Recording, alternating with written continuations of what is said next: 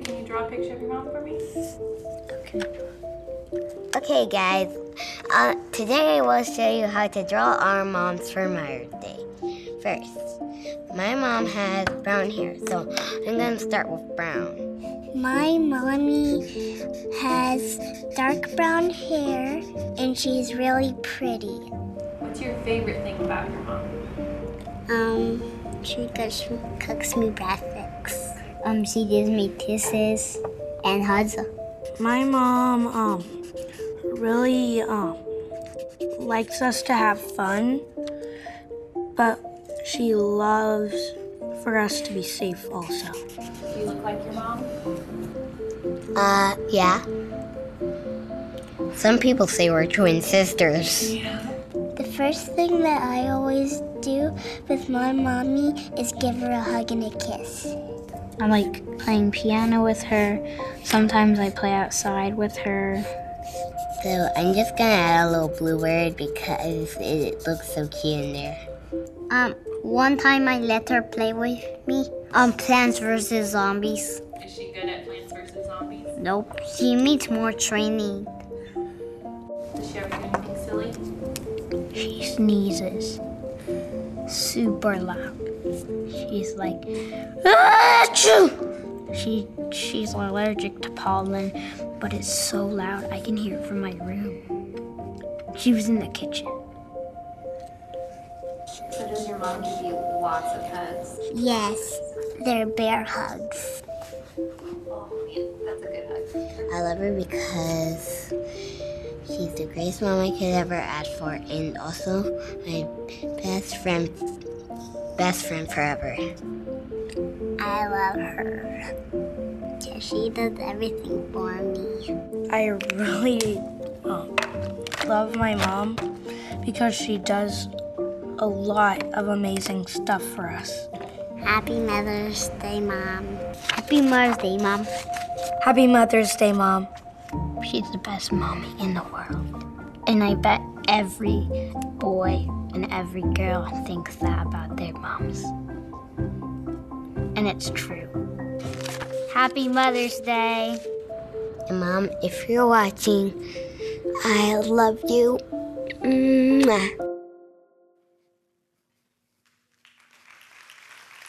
Amen to that. Happy Mother's Day. So glad that you're here today. Why don't you take your Bibles and we'll go to Matthew chapter 11 in just a few moments. And if you need a Bible, just wave at one of the ushers. They'll be glad to let you borrow one, and you can turn to Matthew chapter 11. Well, I think it's really an important thing for churches to do what we're doing today.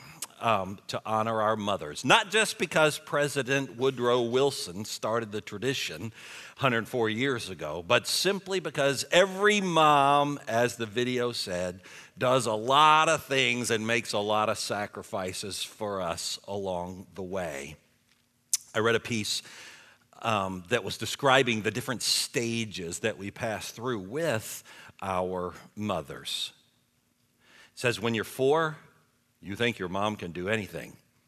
By the time you're 12, you're thinking mom doesn't know everything. By 14, you're sure mom doesn't know anything.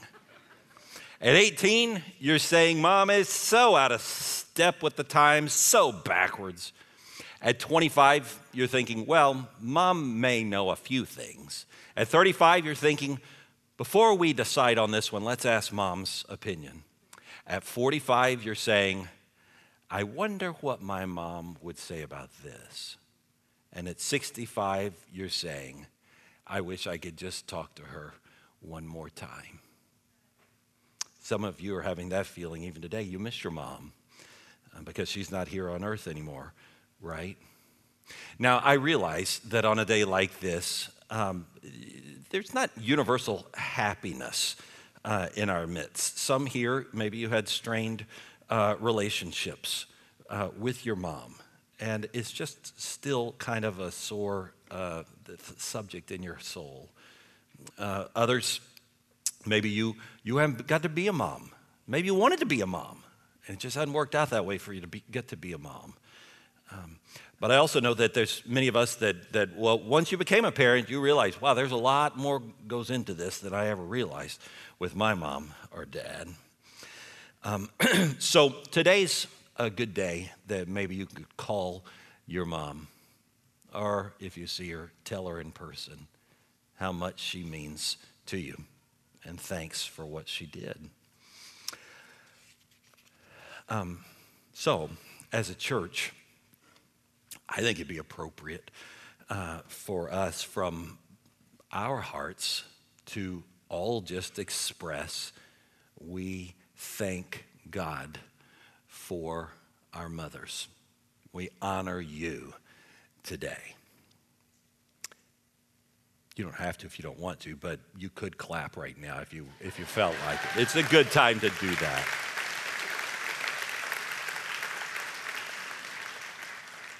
So I've been pondering something as I've been preparing for talking about Mother's Day.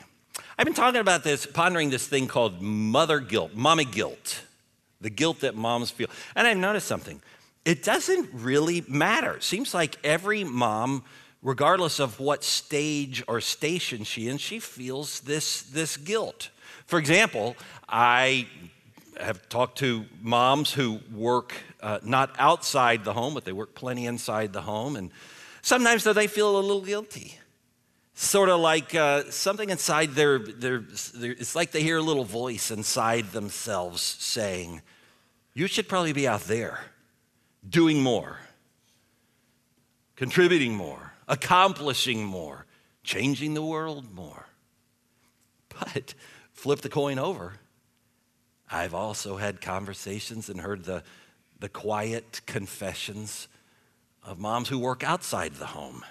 High octane, high accomplishment, go get them, sort of women. But in their quieter moments, they sigh and say, I feel guilty myself because I do work outside the home, and I suppose if I were home, our home might somehow be improved and the kids might be better off in our marriage too.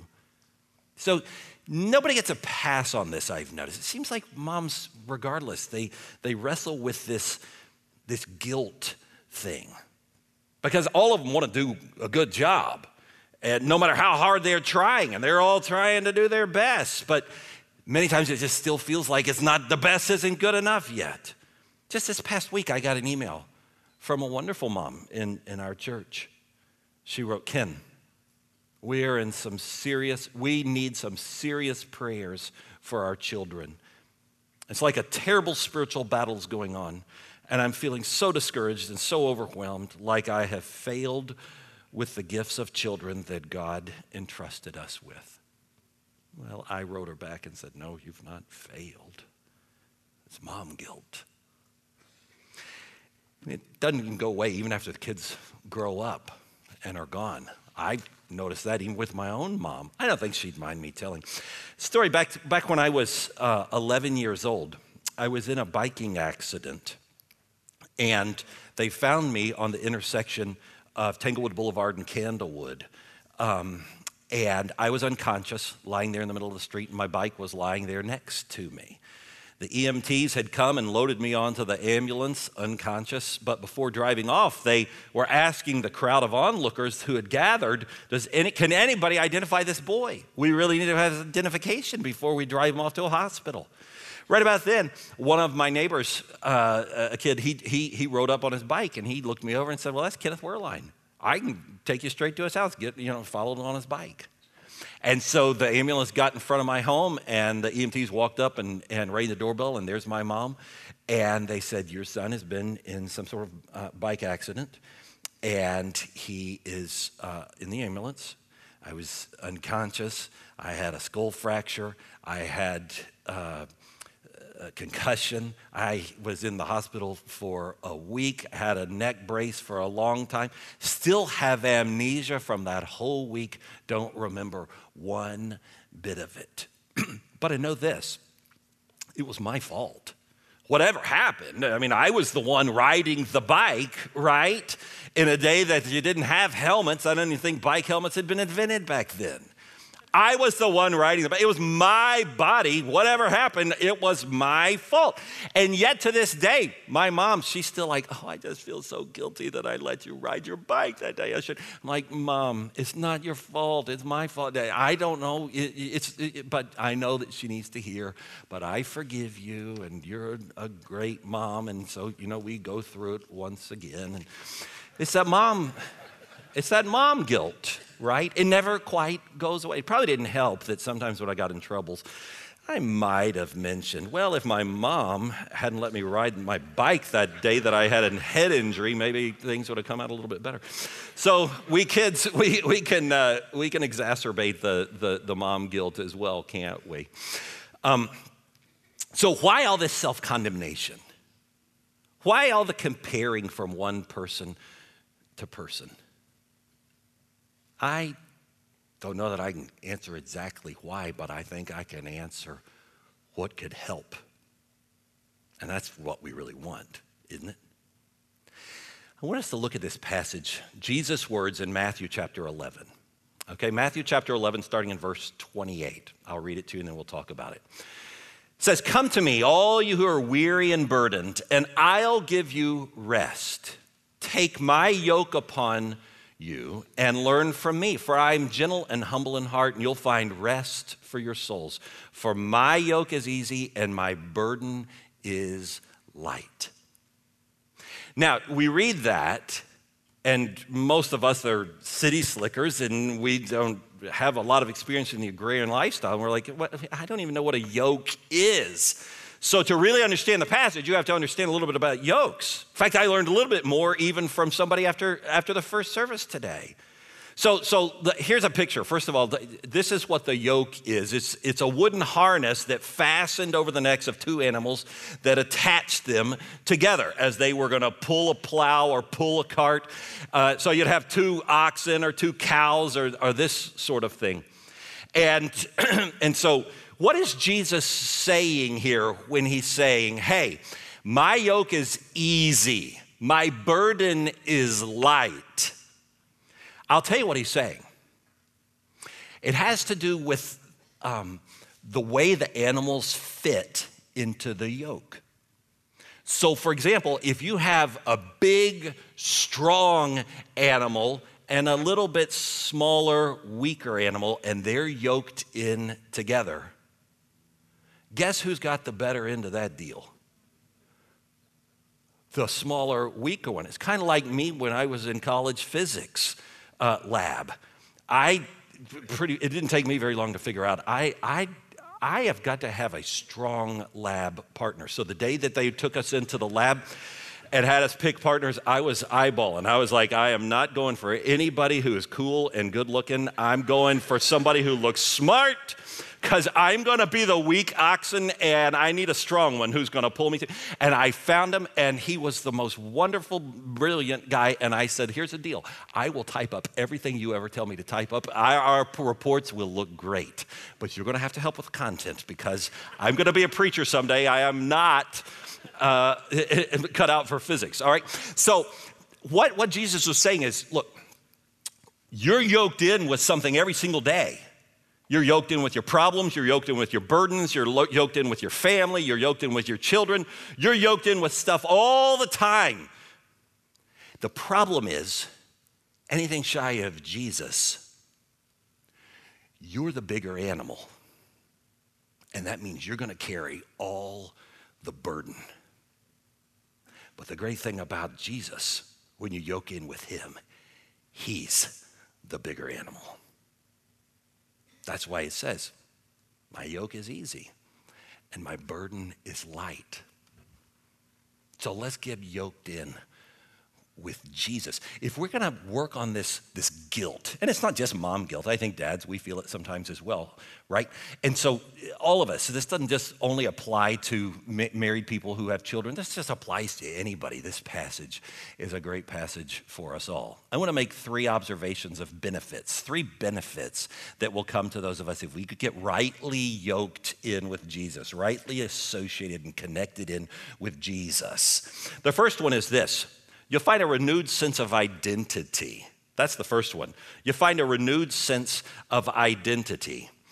We have, and especially, I guess I should say the women, have so many different roles these days, it seems.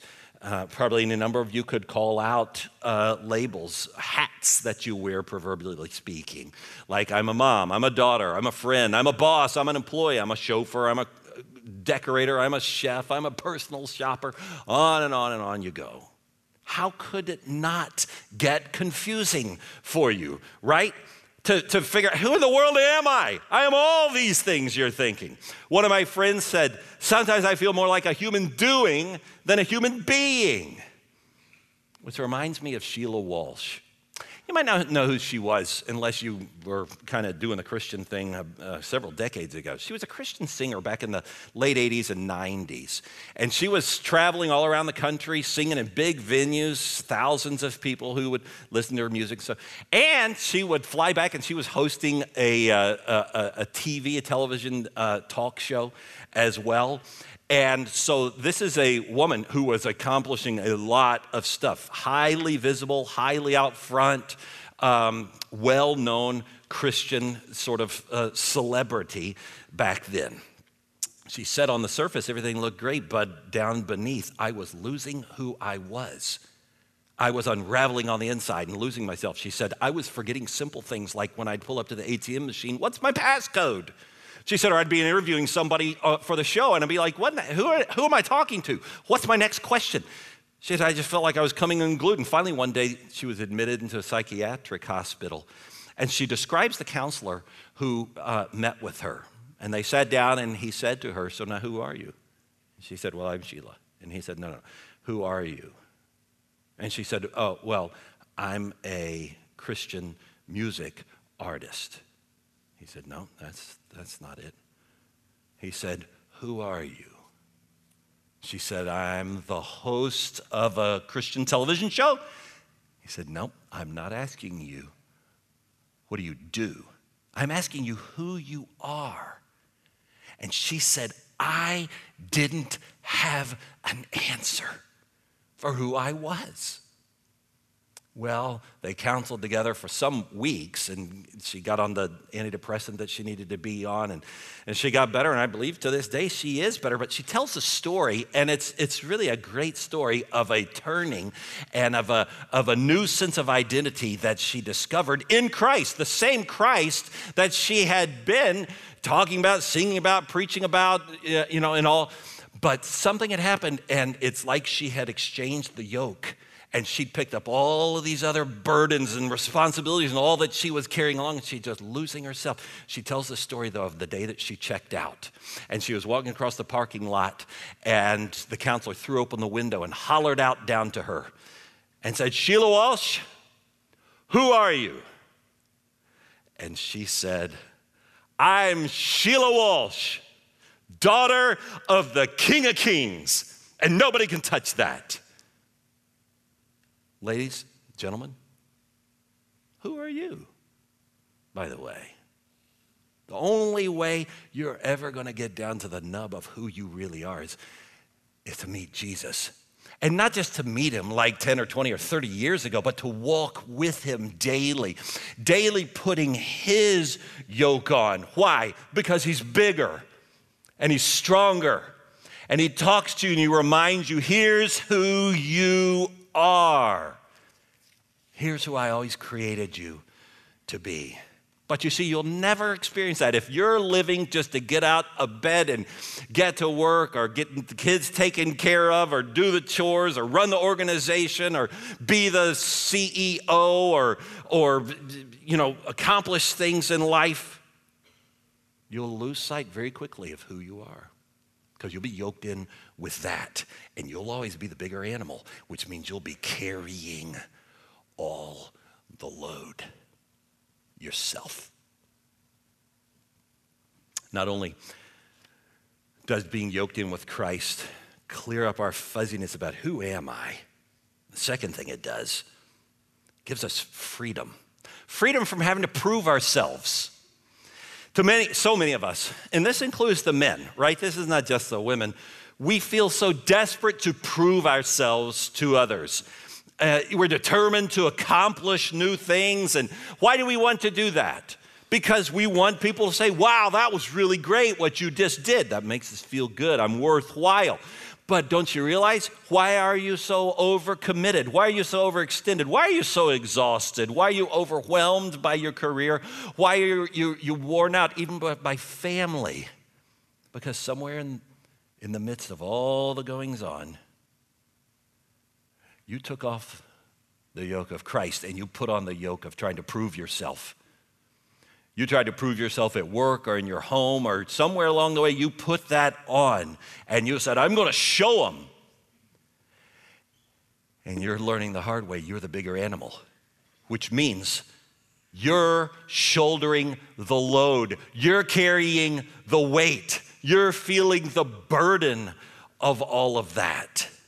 It's dreadful. It's exhausting. It wears you out.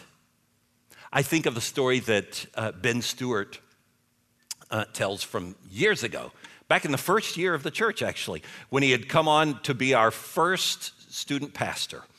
And the staff was basically me and Ben, and that's all that there were.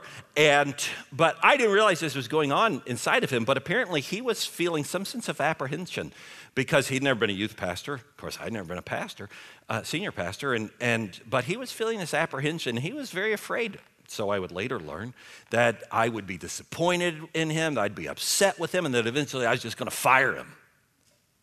And so he reached out to another one of his mentors, Greg Mott, who is now the pastor at First Baptist in Houston, but was then still serving as the director of Breakaway Ministries, where Ben would later go. And he described to Greg what he was feeling.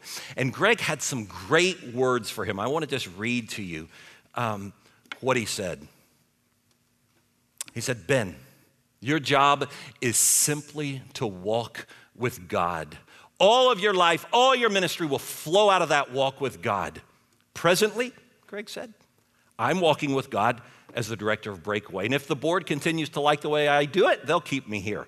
If they end up not liking it, they'll fire me. But I'll not lose my job because my job will still be to walk with God. So he said, Ben, when you think about it, you and I have the same job, walking with God. I'm doing it at Breakaway and you're doing it at this new upstart church, called Faith Bridge. And if Ken likes the way that you'll do it, he'll keep you around. If not, he'll fire you. But he can't fire you from your job because your job will always be to walk with God. I just have a sneaking suspicion there's any number of you here, not just the moms, not just the ladies, but men too. You need to hear that because your identity and your sense of I've got to prove myself are so tied up in the things that you're doing and the relationships that you're a part of and your family and all of these things, none of which are necessarily bad, but none of them are strong enough to sustain you. And you're going to be carrying that load. You can't prove yourself. As a matter of fact, you remember what the gospel is. Let's just rehearse the gospel once more. The gospel is proof that you're not enough. That's what the good news is. That you have fallen short, that I have fallen short, that every one of us has fallen short, that all of our best of works are like filthy rags to our God. But the good news is not that he therefore slammed the door on us and quit on us, but that he said, but I'm coming after you and I love you. And that he sent his own son, Jesus, who would come into this world and live the perfect life that you couldn't live and that I couldn't live. But we sure try, don't we? And we're trying to prove that we can to other people. He said, you can't do it. I'm the only one who can live that life.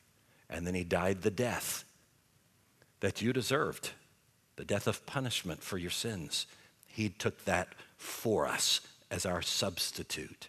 And then he conquered the grave and says, if you would just link yourself to me, you too can have life, abundant life now and everlasting life then.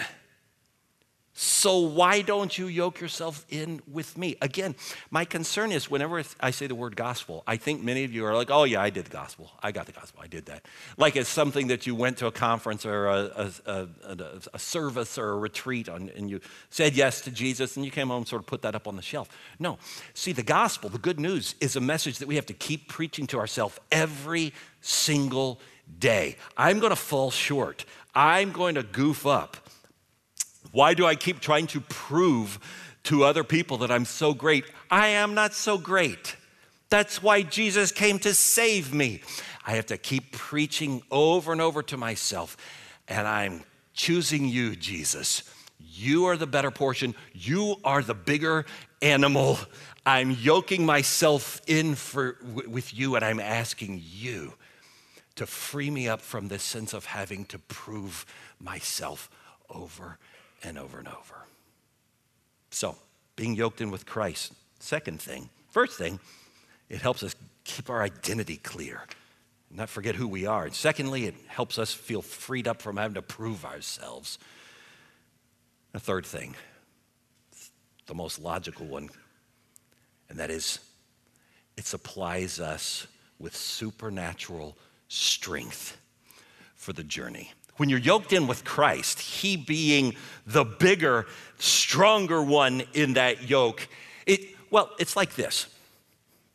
I was thinking of an example.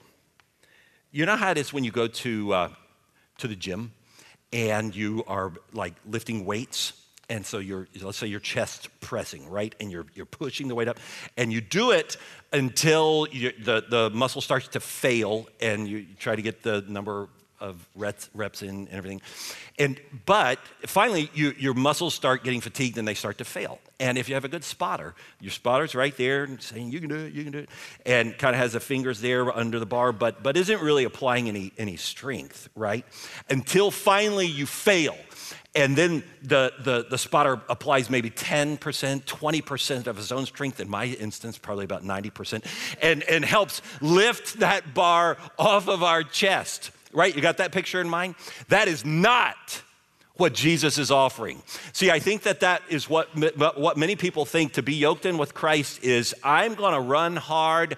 I'm going to work hard. I'm going to do my best for Jesus and for the world. And then when I start to crumble and crater and run out of strength, he's going to kick in and he's going to carry us over the finish line. That's not what he's offering.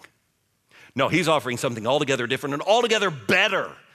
He's saying, no, don't you realize, because I am the bigger animal, not only will I provide the strength to carry my weight, but I'll carry you as well. So many times, often you'll feel, if you're yoked in with me, like your feet aren't even quite hitting the ground, because I'm carrying you. You just take one step and you realize, here I am. He's giving me the strength. And you take the next step, and he just keeps carrying you along. You have this supernatural strength when you're yoked in with Christ. When I was trying to think of a good example of someone who can attest to the strengthening power that comes through being yoked in with Christ, I couldn't help but think of my own wife, Suzanne. Many of you don't know her these days, and those of you who were here back in the early days of the church, she used to be up front all the time. But nowadays, not so much so. In fact, one lady came up and said, I only figured out who your wife was when she was up front for a rare occasion here at the recent Renew for the women. And I walked up to her and I said, wow, you really do exist. I always wondered who you were. She really does exist. And I got a photo here. That's our family. That's Suzanne, and Wesley's the older one. I just baptized him that day, and William's the younger one. And so anyhow, Suzanne carries a load that is the load she has to carry with the uniquenesses of our family, of our boys, of their needs. She moves in close to them and helps them with the homework and with the reading and all of those sorts of things. And she carries the load of being married to me. full of idiosyncrasies. And I'm kind of high maintenance myself, right? And so I'll just admit it. And she absorbs that and carries that along as well. Not only that, but she carries vicariously, and I'm having to learn how to be appreciative of this and respect this and understand this, but vicariously, she carries the stress of being pastor to a lot of people in a large church with a large staff with a lot of unique problems and things like that. And she picks up on that from me, and she's carrying that along as well.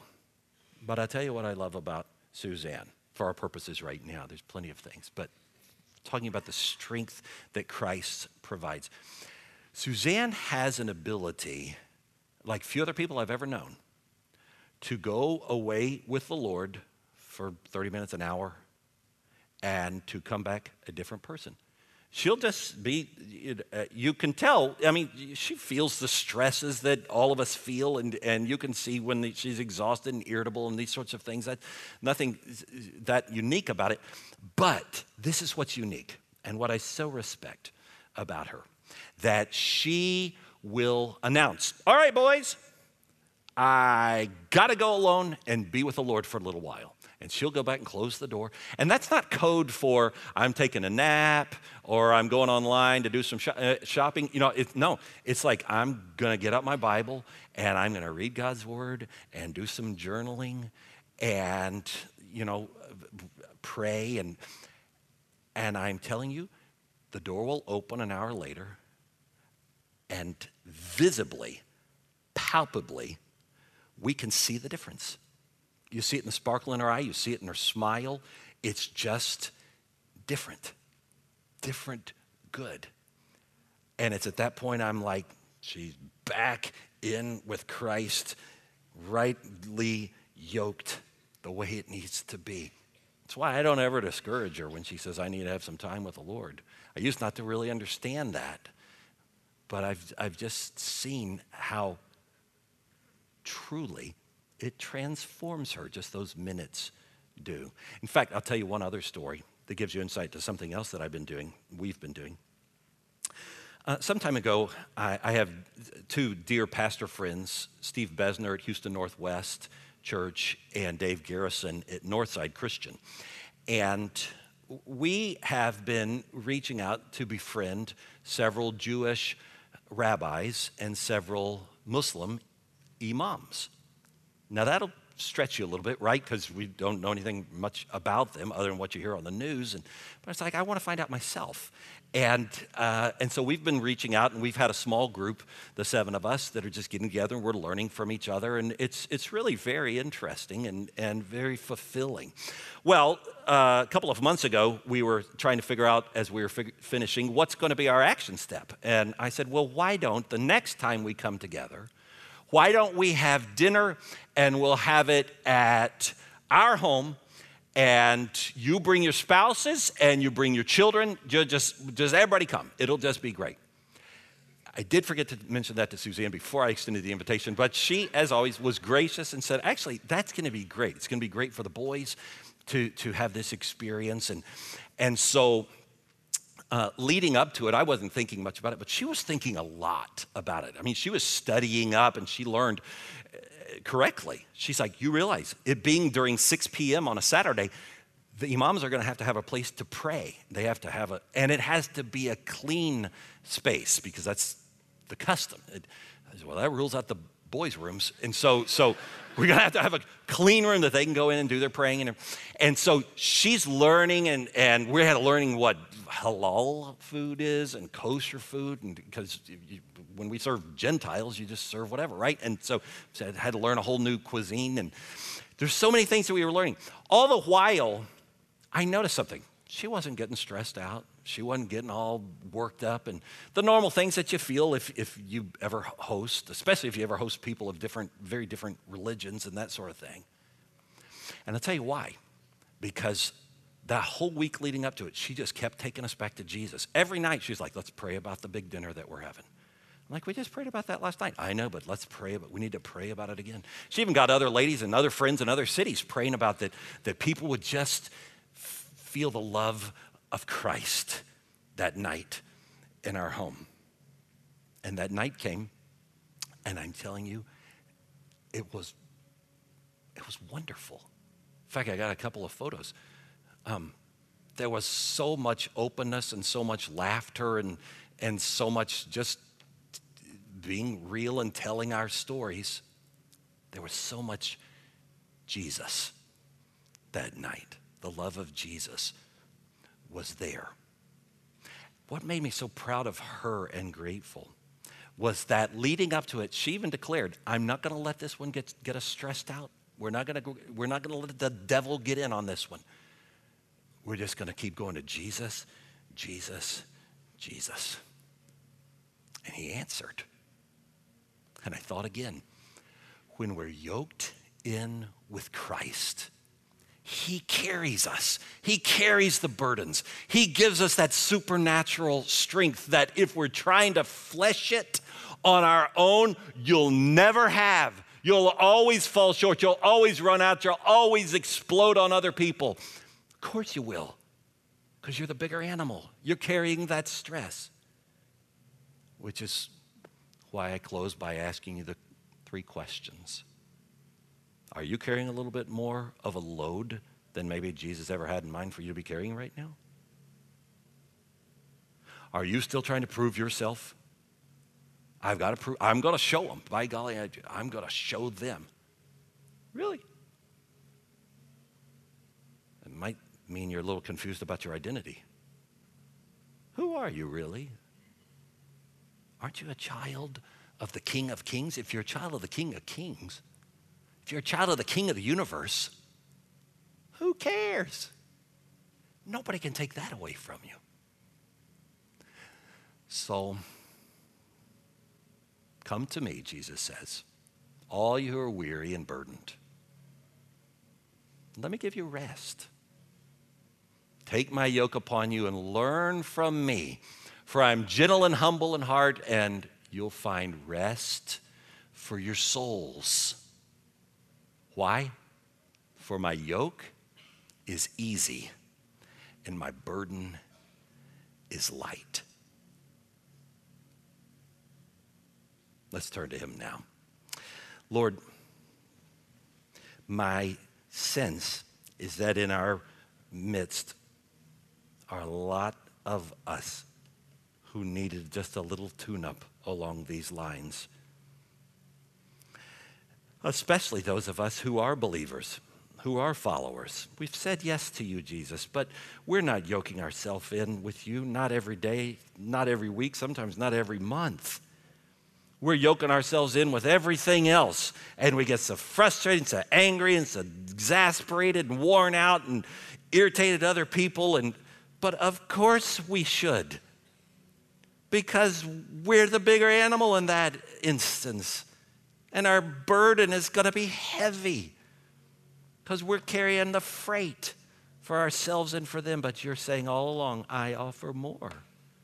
Why do you keep strapping yourself up to those things? Why don't you strap yourself in with me? Because I could make all things clear about yourself, your identity, your need for freedom. You don't have to prove yourself. And I'll supply all the strength that you need according to my riches and glory. So right now in this quiet moment, I just invite you, why don't you just surrender yourself to him? Why don't you just right now say, I'm bowing my head, I'm bending my neck, I'm saying, Jesus, I want to be strapped on to you. Would you please put your yoke on me? Because then I'll have life. And that's what I want. And that's what I need. That's what we all want. And that's what we all need. So fill us full of your Holy Spirit. And won't you lead us along? Thanks for your grace. Thanks for your power. Thanks for a gentle word that you gave us here in Matthew 11. Just to remind us of how this works. Help us not to forget it now as we go out of here, but to keep it at the forefront of our minds and heart as we go into this week. I pray, God, last of all, for Not just the mothers here who feel guilt, but there's other people, they're feeling guilt. Maybe people who wanted to be moms, but something didn't work right, and somehow they feel like, I wonder if I'd have done this, if it could have happened. Or others who, they feel guilty maybe even about the way that they mothered. Maybe they say, I didn't do such a good job. Maybe any number of instances. I pray, God, that you would speak to all of us through this passage, because it's a passage that applies to us all. Won't you carry us? I'm asking all these things in the strong name of Jesus, our Lord. Amen.